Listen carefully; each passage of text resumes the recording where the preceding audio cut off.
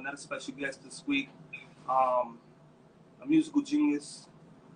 He's giving us hits. His pen game is crazy. He's a singer. He's a songwriter. And I read a producer, and I read somewhere that you used to rap too back in the day. Yeah, that's how I started. That's how I started. You know, really, really talented guy. He's been in the game for a minute, giving us hits. My brother Rico Love, I show him some love in the comments. Rico Love on the FloWay show, man. Thank you, my brother. What up? Thank you for tuning in, man. Thank you for joining and tapping in with us, man. No doubt. How's things been for you, man? How's your day been going? How's your week been going? Man, it's been blessed, man. You know, I'm blessed to be able to do what I love every day. So, you know, even if it's a bad day, even if it's a stressful day, it's a blessing because I'm doing what I absolutely love. You know what I mean? So the most in the world besides my children is this. So I get to have fun and make records and do business and be an executive and, you know, and do my thing. It's exciting. You know, you're such a diverse singer, songwriter, producer, man, and you have a distinctive sound. You know what I mean? We know it's you when we hear you. When did you first discover your passion for creating and writing music? When did that first click to you?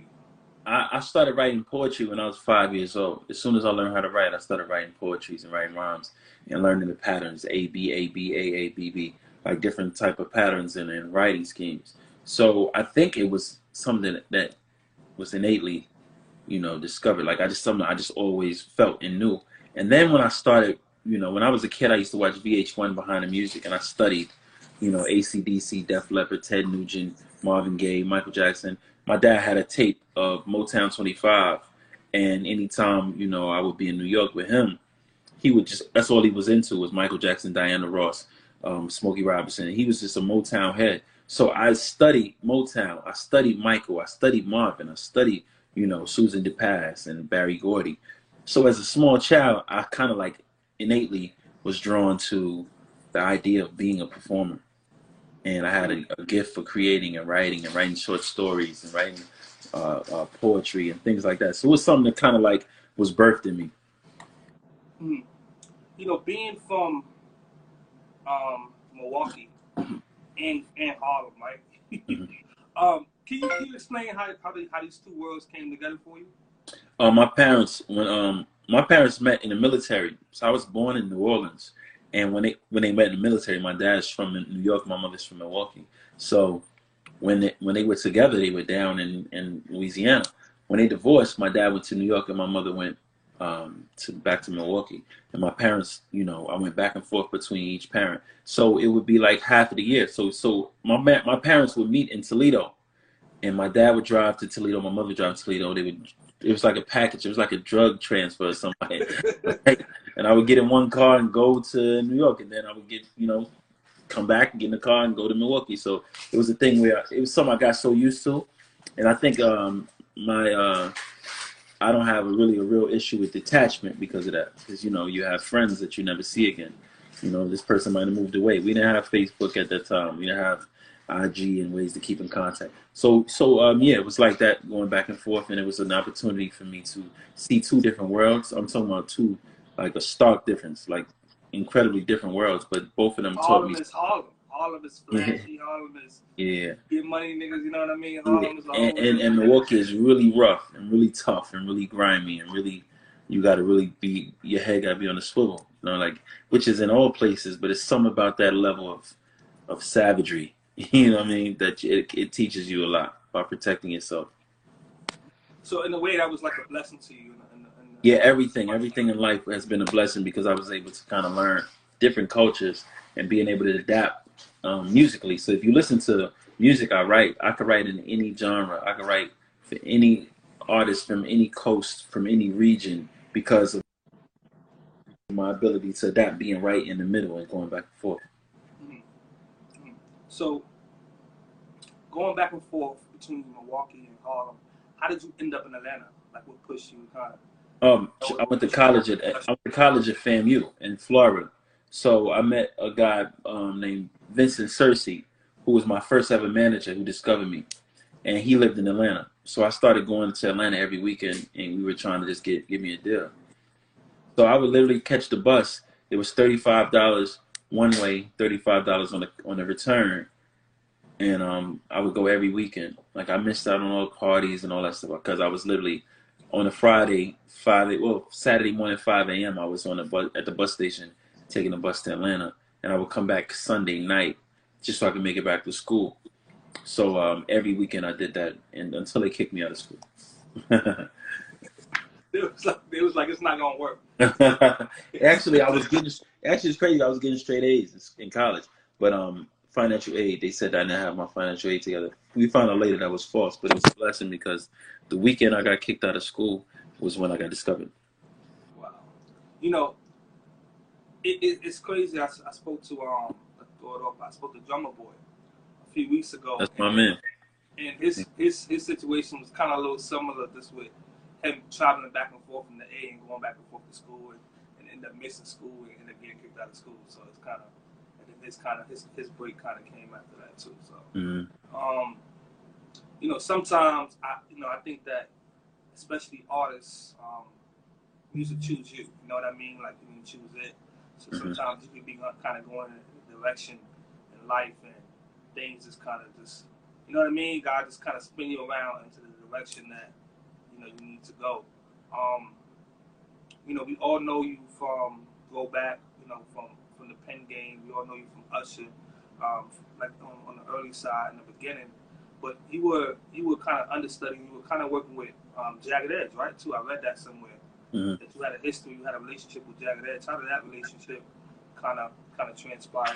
What did you get out of that? Honestly, the Jagged Edge relationship was extremely pivotal in my career because it's what introduced me to the Corner Boys.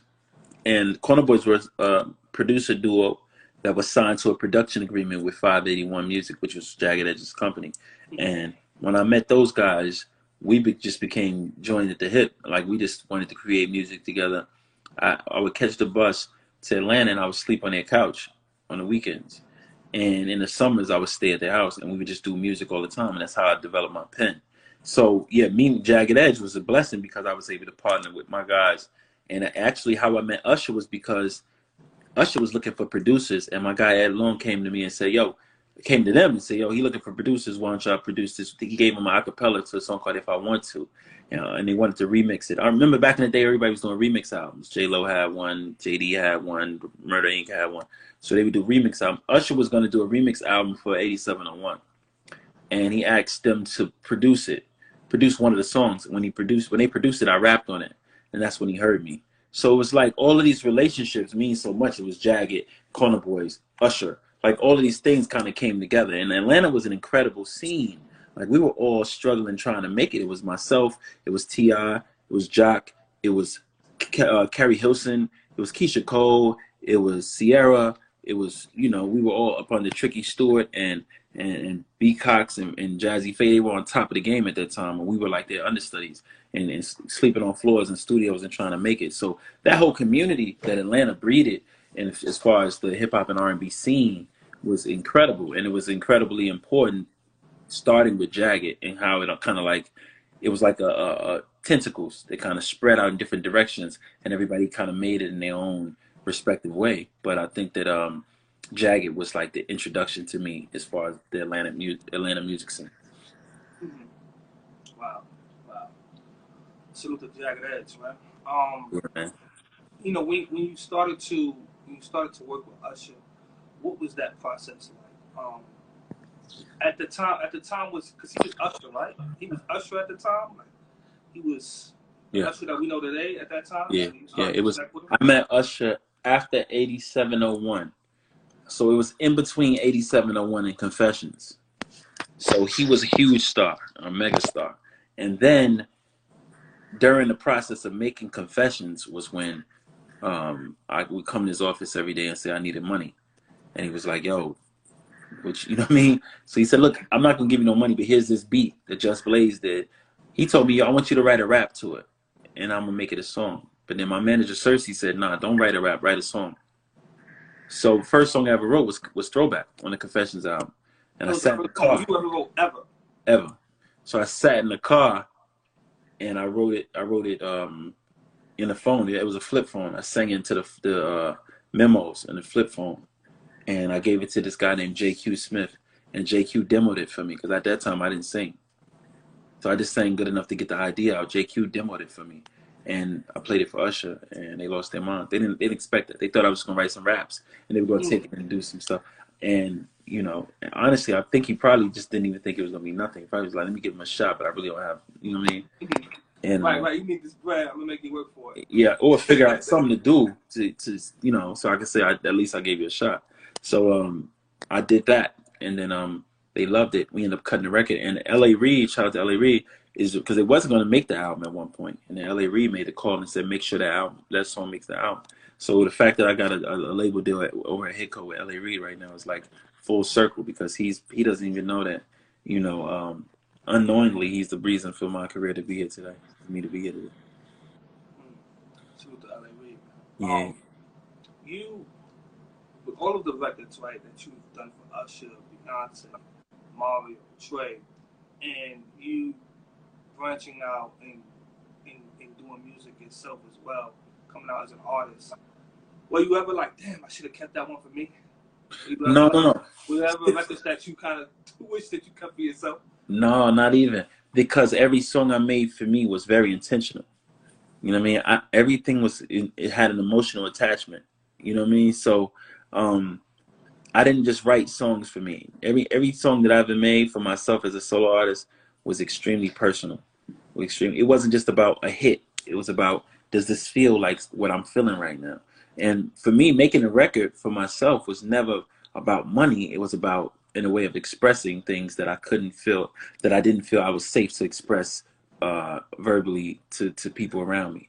So I knew that this was a place for me to be able to create and get all these feelings out. It was more about my mental health more than anything, making these records for myself. So it's very therapeutic for you. Mm. Mm. You know, how do you create the balance, right, between working with other artists and working, working in managing yourself and your career? How do you create that balance? Honestly, right now I'm only focused on working on my artists that I've signed. I signed a lot of artists, and I'm really interested in developing my record company. So you know, it's rare. I'm doing some sessions this weekend for some other people, but for the most part, it's really about me developing it and putting together my own record company and building. Because I look at all the hits I've written and all the success I've had for other people, and I did well in life, so I won't complain. I'm blessed, but I think about it. What if a fraction of that would have been just for my own artist, and a fraction of my success would have been for my own artist? I think that we'd be in a different we'd be having a different conversation right now. So I think that I do have an ear and an eye for talent, and I want to use that gift and help others, and also help build my dream and my brand because I've always admired Puff, I've always admired Russell and Andre Harrell and Clive Davis, L.A. Reid, Sylvia Rome. So I want to be able to do that. I want to be able to go into boardrooms and know that I broke this artist, this artist, this artist under my own umbrella, under my own, blanket. So that's my new mission right now. So there's no separation right now because I'm just really focused on writing and producing and developing my own artists. Division One music group. Yep. I see an artist that you're working with, Mia Mia, Ariana, right? Mia Ariana, yeah. Talk about the work with her, which I got cooking up. Oh, she's incredible, bro. Like she's a jewel. She's just an incredibly talented individual who has this dynamic personality, and it's like she's like a Lambo with super torque. You know what I mean? You got to know how to drive it because it'll get away from you. And I think all stars are like that because if you don't know how to handle it and point it the right direction, it could crash. And I think that she has an incredible ability to connect with the audience, and it's just about consistently putting out the content for people to get to know her. But we released a project called "I'm a Good Girl, Do You Believe Me" March 5th, and it's doing incredibly well. It's just the beginning for her, so we just got to keep putting out content, keep putting out music. I'm in the process of working on another project for her, so I'm just gonna keep putting out content on all of my artists, keep building them and building them and building them, telling the story until people get it. We're in a new world where you can't count on this one incredible song to do it for you. It might not be the thing that breaks you. You have to really understand that it's a long game. But when it pays off, it's an incredible, consistent lifetime residual. Mhm. Man, I can't wait. I can't wait to see all of the work that you got cooking with her, man. I see her bubbling. And, like, what are you looking for when it comes to artists, new artists? What are you looking for? It's a thing you can't put your finger on. It's like when you walk in the room, when they walk in the room, you just know, you just feel it, you just see it, and presence, tone, vocal ability, skills. If you're a rapper, you gotta have ability and tone, ability to translate the message. But more than anything, it's this it factor. And anytime an artist walks in the room, you got to be able to feel it and know. I've had artists that I've met via the internet on a computer, on a Zoom, and I said, "Nah, she's the one." You know, I've had artists like that where I've signed that I looked at on the computer and said to myself, "This is a superstar." So it's some things that you can't even put your finger on, and some things that they just got it, they just have it. You know, with a lot of artists, right, creating with social media, creating with, you know, doing live shows and different things like that, creating kind of like their brand on their own. Do you think that major labels are like becoming a thing of the past? Because you see everyone, it's like independent labels these days, and No. quote unquote like indie labels. Do you think that's becoming a thing of the past? Nah, they got too much money. They got too much money. They will never be a thing of the past because they'll just write a bigger check. And at the end of the day, the only way they'll ever be extinct is if people understand the power that they have, and most people won't because we're struggling. We as a people are struggling, and we are the creative force behind everything in the world. So as long as we struggle, record companies will survive because they'll be able to cut us a check to change our mind about anything we ever said or felt. It's just the way it is. It's few of us who can really who speak about things, but for the most part, a check will change their mind. Mm-hmm. You know, I know it's a thing too where um, I've seen artists say that they're independent. The next thing you know, you see that they're on a label too. So I think it's a Yeah, a lot of times they be saying they're independent for the look. They'll it's a the trend. promotion. It's like It's a trend. because It's a trend going up. yeah, yeah, a lot of kids don't want to attach themselves to artists who are signed. They want to be fans of you, feeling like you already they grinded with you.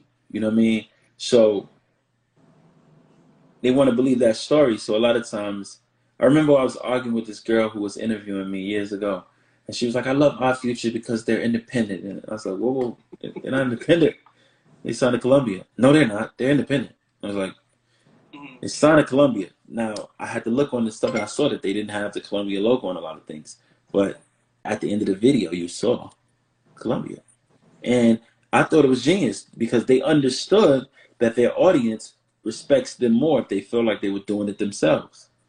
And I'm looking, I'm like, look at these visuals. You think the kid who's living in his mother's basement and got no money and no funds is producing and shooting $1 million videos? No, it's not happening. Somebody's funding it. Somebody's backing this. So I think that this new generation, the way they receive things, is based more on the perception and the idea of who you are, and not in a sense of back in the day. It was like, how big can you be, right? When I saw Puff and Biggie riding backwards in the Bentley Azure, I was like, that is what I want to be. In this day and age, it's like we want to be in the basement with you, eating popcorn, watching a little tiny TV, and come up with you from that point. If we see you, if you already upstairs in the big house, we don't want to be involved. We We don't want to see. see we want to see the grind, and I think that's fine. I think that that's incredible to be able to know that we could actually grow with our audience. So I encourage all of my artists to understand that grind, understand it takes time, and over time they'll be able to trust you. People don't care what you know; they want to know that you care. And when they remember how much you care, and they look at you and say, "We was with you. We watched you grind. We watched you struggle. You care. You care about this because I saw you doing shows with just 10 people in the crowd and you kept performing. I saw you come to my city and perform in my homecoming and they booed you. I saw you get on stage and open up and be the opening act at the Summer Jam and you got booed off the stage. I saw you doing the show at South by Southwest and nobody clapped. They just were staring at you the whole time. And then a year later, I saw you on top. They don't care what you know. They want to know that you care. And as long as you care enough to invest in yourself, then they want to invest in you. But if it looks like it's ready made, I don't think they're going to attach themselves to it right They're not attaching themselves to it. now. Mm-hmm. Facts. Facts. You know, how do you feel about like the current state of R&B? You know, this is like a big thing that everyone keeps talking about, and it's like R&B is dead. R&B is only on, you know, urban. It's only going to urban AC and different things like that, and hip hop is kind of dominating things. Do you think that it's just because I feel like it's kind of a circle, and things are gonna kind of like turn back around. But how do you feel about just the current state of R&B with a lot of R&B I artists? don't think that's true. I think if you look at Giveon, if you look at Division, if you look at her won Song of the Year at the Grammys. Mm-hmm. I'm not talking about R&B Song of the Year. I'm not talking about, she won Song of the Year at the Grammys. Her also won an Oscar. LMA, Giveon, Daniel Caesar, Tiller. Look at Blast. Like, I don't know if that R&B dead conversation can really even hold up right now, because there's so many people, there's so many artists. You know, you know what I think it is though. I think it's Rico. I think what it is that it's not getting the attention that people really look for. You have but it's all a bubble. It's bubbling. It's bubbling. It's like what R&B is right now is what trap music was. For a while, it just was bubbling. And I think that it's so much, and then you got to redefine. Look at Six Black. Like, you got to redefine what you think. Look at like Don Toliver. Look at St. John. Is that actually hip hop? It's pretty R&B to me. You know what I mean? So I don't necessarily believe that. I just think that people aren't giving it enough thought to understand. I think what they traditionally knew as R&B. No, it's not Boyz II Men. No, it's not going to be Jodeci. No, it's not going to be, it's just a different energy. And it's still soul and substance in that. It's still a lot of Snow Allegra. It's still a lot of, it's some artists out here that are incredible, that making some incredible music, that have incredible audiences. I just think people need to understand the evolution of R&B as opposed to saying, oh, it's not the same.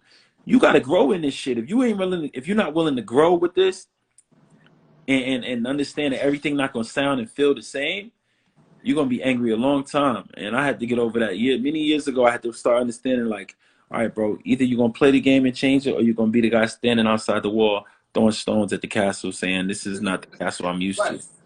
Right, because everything changes, nothing stays the same. And I was speaking to my guy from, I got sold the other day, and I was like, listen, bro, it's not that it's dead. It's not getting, with some artists that you may know may not be getting that attention, but it's there. But I think they are getting the attention. Like, I can name you 25 artists who are selling out their venues and working to build the audience. It's not an overnight thing, just the same way it wasn't for EDM. Now, how long it took EDM to come to the forefront, and then they stayed on top. You see how hard it took trap music to stay. See how long it took drill music to come up. Over time, it bubbled. One person takes off. Look at R&B. Look at the charts. Look at urban radio. Look, even if you look at rhythm radio. Look at how many R&B influenced artists or even R&B records are living on those charts. Now, is it a lopsided number because of the number of hip hop records? Yeah, of course. I mean, it's lopsided because it's much easier to get in the studio and just say ba ba ba ba ba ba ba ba ba ba ba ba and then go crazy and go platinum. But it's just so different when you look at what R&B, what it takes to make an R&B record. It's going to be fewer artists because of how much goes into creating those type of records. But I don't think it's a situation where it doesn't have a home, or it's just not getting it's getting like, no, like Grammy Song of the Year was an R&B song. Big. That's big. That's big. Another thing is people look for it in specific artists. So people are going to they want their old favorite artists to be able to still be on top. To deliver them that feel. I get it. Chris Brown's still doing Chris Brown. He's still doing Chris Brown numbers. Mm-hmm. And he got a whole album with Young Thug, and Young Thug is singing on the whole album. So you can't say R&B is dead, because R&B lives in so many different artists. They just call themselves something different. I've never heard Roddy Ricch rap. I've only heard him sing. I have never heard him rap. Yeah, you're right. But you call him a rapper. Well, right? a lot of rappers are singing Yeah, nowadays. even track star. People don't understand that's a rap. That's an R&B song. People Not consider him a rapper, but he's not. He's singing. not at all. And what I'm saying is, so show me a record. Show me a record where Young Thug is rapping. He's singing every time he opens. He's singing. Mm. So it's like it's Ride Wave. Show me a record with Yeah, Ride I Wave don't is know why rapping. he's category as a He's it's because of the content.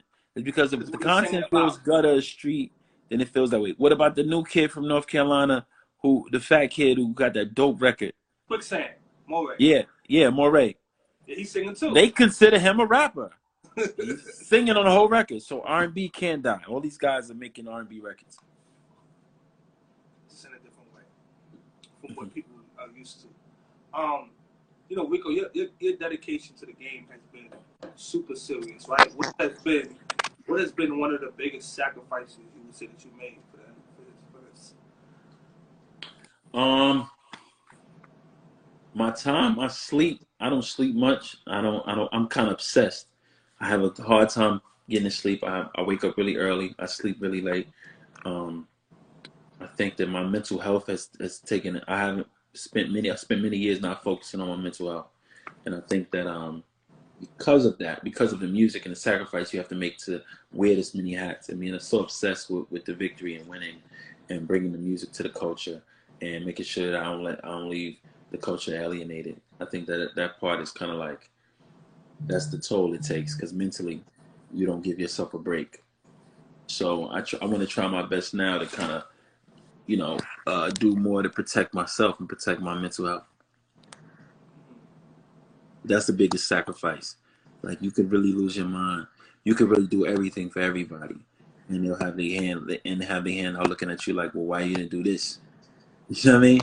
And that part of it is like difficult, especially when you're dealing with artists in a world where nothing is good enough, and then nobody has accountability. But we can't expect princes to be paupers. A pauper is going to be a pauper, So when you're a king, when you're a prince, when you're a priest, you have to understand that your job is you're conditioned to take care of the multitude. And when the multitude doesn't, when everything falls apart, another king will look and say, how do we build this back up? But a pauper, a subject, is going to say, who else can I serve? Because this kingdom is falling. That's the pressure on the king, is understanding that everybody around you, who you fed, who you took care of, who you clothed, who you gave opportunities for them to earn. If the castle were to fall today, the first mind wouldn't say, how do we rebuild the castle? They'll say, this castle has fallen. I need to find another king to serve. As what other kings will say, what can we do to rebuild this castle? Problem is, another king will have his own castle. So you're not going to be able to build with too many kings at one time. Most of the time, it's a king over here, king over there, king over there, and they each got to worry about themselves. So that part of the game will cause for you to lose your mind, because everybody can put up with all of your flaws when everything is going right. The second it's going wrong, everything that you've always done is unacceptable now. You know what I mean? So that pressure. So if you want to ask me the biggest sacrifice, sacrifice taking care of my own mind and my own self and my own soul. I gotta be able to understand how important that is, and how important it is for me to love myself and understand that I'm valued beyond what I could do for somebody. Absolutely. Self-worth, self-love is important. Yeah, You can't love anyone else unless you love yourself. absolutely. A lot of times people try to give love to other people but don't love themselves. That's a fact. You know, a producer sent me this question earlier, an aspiring producer. I almost forgot to ask you. And he said something pretty much about, like, often in the industry, producers and songwriters have a hard time getting what's owed to them, right? Off records. Like, you create records, you have a hard time getting what's owed to you. Has this ever been something you face, and what's a way that a producer or songwriter can secure, secure their own? I mean, every situation is unique. A lot of people are so anxious and eager to get on that they'll sign anything, or they'll do anything without doing paperwork because they just want to hurry up and do it. And that's the wrong way to go about it. A lot of people will say, well, I didn't get what I just do, but did you make sure that you would? Mm. Nobody owes it to you to do right, proper business. And me personally, I'm not doing business with nobody if it's shade. I'm not going to put in nothing that got to do with me taking from you more than you Right. deserve. But everybody not built like me. A lot of people who don't care what you get and don't care what you have, they going, it is what it is. But the question is, did you do your due diligence? Did you do what you were supposed to do to make sure that your bag was secure? If you didn't, a lot of times the responsibility is on you. Now, there are situations where people have been bamboozled and taken advantage of. That is very true. But a lot of cases, people haven't done their due diligence in the beginning, and they allowed themselves to be left out when it's time to eat because they were so eager. In the beginning, everybody's so happy and want to get on. I want to get on. I want to get on. I want to get on. I want to be associated. I want to be. And then before you know it, you're lending yourself to people who are taking advantage of it and not compensating you for that. A lot of times you got to look at yourself and say, how eager was I? Was I too eager? Was I so eager that they felt like he'll do anything, she'll do anything, so I don't have to pay her. She just want to be in the room. He just want to be in the room. You know what I mean? I don't want to be in no room so bad that it take away from my children's livelihood. Imagine looking up and seeing somebody make billions of dollars and you don't get any of it, and your children got to suffer off something that you put together. I couldn't live with myself. So at the end of the day, I can't be so hungry for something, so thirsty for something that I miss out on the business side and understanding how it all works. And it's no excuse in these days. Too much information out here. Anybody who says I didn't know is because you didn't want to know. This is not 1940. You literally can Google everything. You really can look up and ask any question and go to any conference and do anything. A lot of times people don't want to take that time because because like I said, princes ain't paupers. You know what I mean? Kings ain't subjects. And if you operate from the subject state of mind, then you just want everything to be laid out for you. And if it's not, you know, then you fuck. Ain't nobody gonna roll up red carpet for you. Nah, bro. Not until you get it. And then when you get it, then they gonna roll out for you. But in the beginning, ain't nobody thinking about it. You know, you're Rico Love, right? So I'm pretty sure it's probably different for you today than what it used to be. Like when it comes, like let's say you have a record, right, and you want to get into an artist. You don't have to still go through the same kind of channels of like submitting a record. No. You know, do you still have to go kind of through the same process with your work and your history? No. If I can't get in contact with you directly, then I'm not auditioning my music for anybody. But what I do is I don't send out my music to people. I don't say, I did this song, let's send it out to everybody and see who bites. No, never been my way.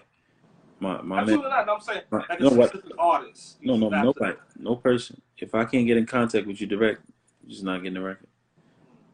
Also, I kind of, the whole idea of shopping music and getting doing this, and I think this person should do it. I'm over that. I just want to make music for the artists around me and people I believe in, and get them so strong that I don't have to look at it any other way except outside of my circle. And that's a process. That takes time. That's not something that happens overnight. That's a couple years in the making. But when you get there, Lord, you're like, it's different. It's levels, and that's a certain level. You know, you released that project a couple of years ago, and you had a whole bunch of new artists on there. I was hearing it, and it was dope. And I think the process, you did something where you paid the artist or something like that up front, right? You did that project. Like, was that kind of like the beginning of you saying, "Hey, listen, I want to go ahead and branch off and start my own label"? Honestly, I didn't want to. I wanted to make a new way of releasing music. I didn't want to sign any artist directly to me. That was the reason for doing it. I was going to pay each artist $5,000 each. Well, I did. I paid each artist $5,000 each, and I wrote and produced the song. So it's not like I'm paying them $5,000 for their songs. It's my song. I wrote and produced it. I paid them each $5,000. I had 7 to 8 girls on the record. I put it out as Rico Love Presents Emerging Women of R&B, and I wanted to create a series. I still want to create a series of things like that. But then in making that, I ran across Mia Ariana, and that's when I said to myself, this girl's too big. Like, she's too big for me not to sign her. And I had really I didn't want to sign any more artists.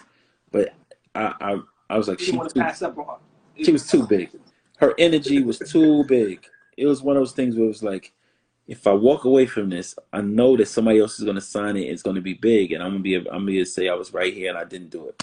So yeah, she was too big to walk away from. Where's So she from? she originally from Rochester, but she grew up in Charlotte. Yeah. Charlotte. I just spoke to Anthony Hamilton the other day. He's managing some artists out of Charlotte too. No word, that's Charlotte what's got up. a lot of lot of gems in Charlotte. Yeah, man. Yeah, You man. That's know, God. um, this versus thing, right? It's popping. We all see it.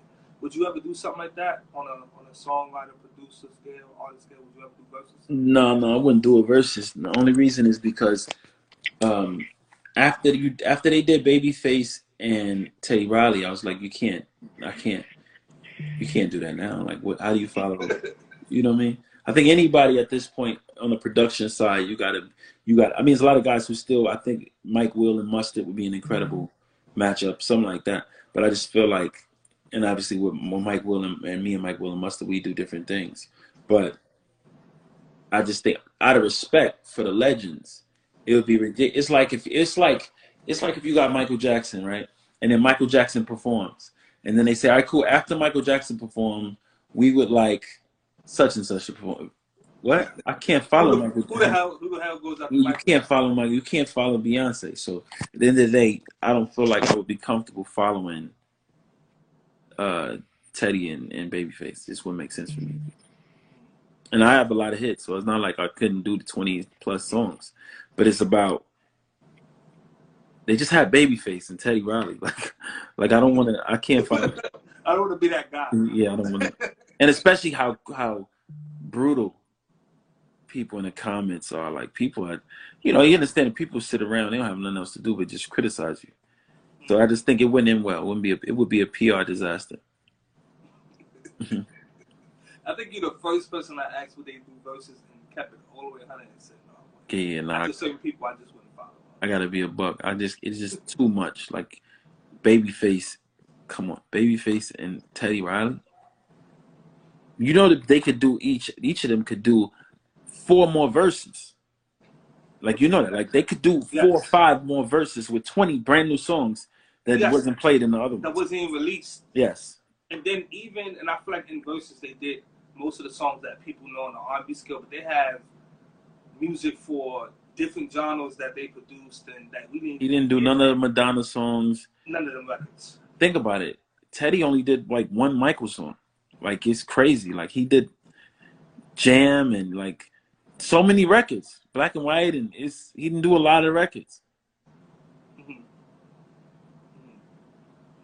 You know, I asked everyone that come on here, what do you want your legacy to be? I'm going to ask you the same thing.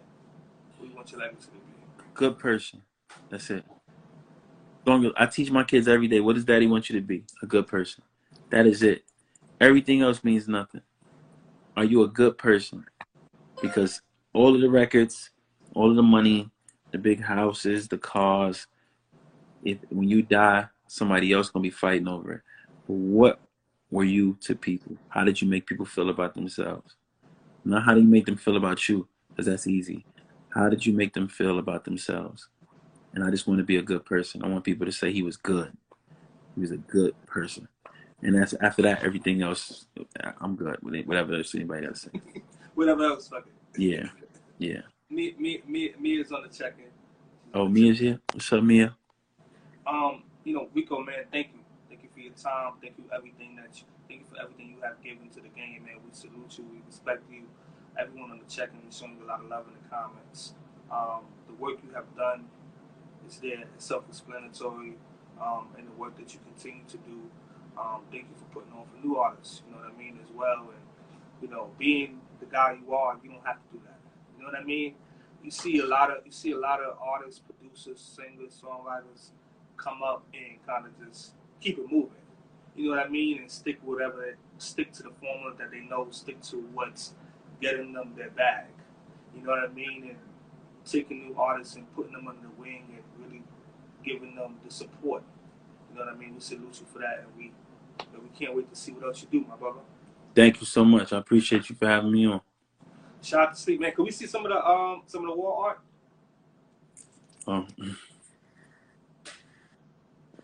Amazing. Just one of the Y'all rooms. see it. We got other rooms for that too. Rooms on rooms. Thank you, man. Thank you. Everyone, thank y'all for tuning in, man. This is Rico Love, the FloWay Show. If you missed any of the conversation, it will be available on Spotify, Apple Podcasts, and iHeartRadio at midnight. Thank you, my brother, man. You stay safe. Thank you, bro. Shout out to Mia, Ariana. What's the project? Shout out to project. Oh, Mia's project is currently out. It's called "I'm a Good Girl, Do You Believe Me?" We're working on new music as we speak, and I'm excited about all of the future stuff for her. And she's just incredible. She'll be performing. Anybody in North Carolina on the 19th of this month, she'll be performing for the Block Party, WPEG in Memphis. June 19th. It's from 12 to 2. She's going to be doing her thing, so I'm excited about that. I'm actually going to fly up and be with her for that show, so y'all come out. Dope. Salute, King, man. Stay blessed, man. Blessing. Thank you, bro. See you soon. All right. Peace.